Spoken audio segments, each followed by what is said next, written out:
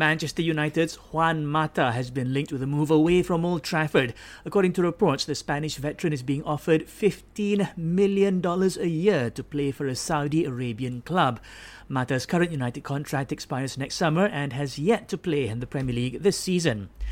Lyon attacker Memphis Depay has hinted he could leave the club in January. The Dutchman was strongly linked with a switch to Barcelona in the summer transfer window, but a last-minute deal fell apart. Lewis Hamilton says he feels humbled after he equalled Michael Schumacher's record of 91 Grand Prix victories at the Eiffel F1 GP last night. The Mercedes driver says, having grown up watching Schumi dominate the sport, he never imagined he would one day match the German legend's achievements.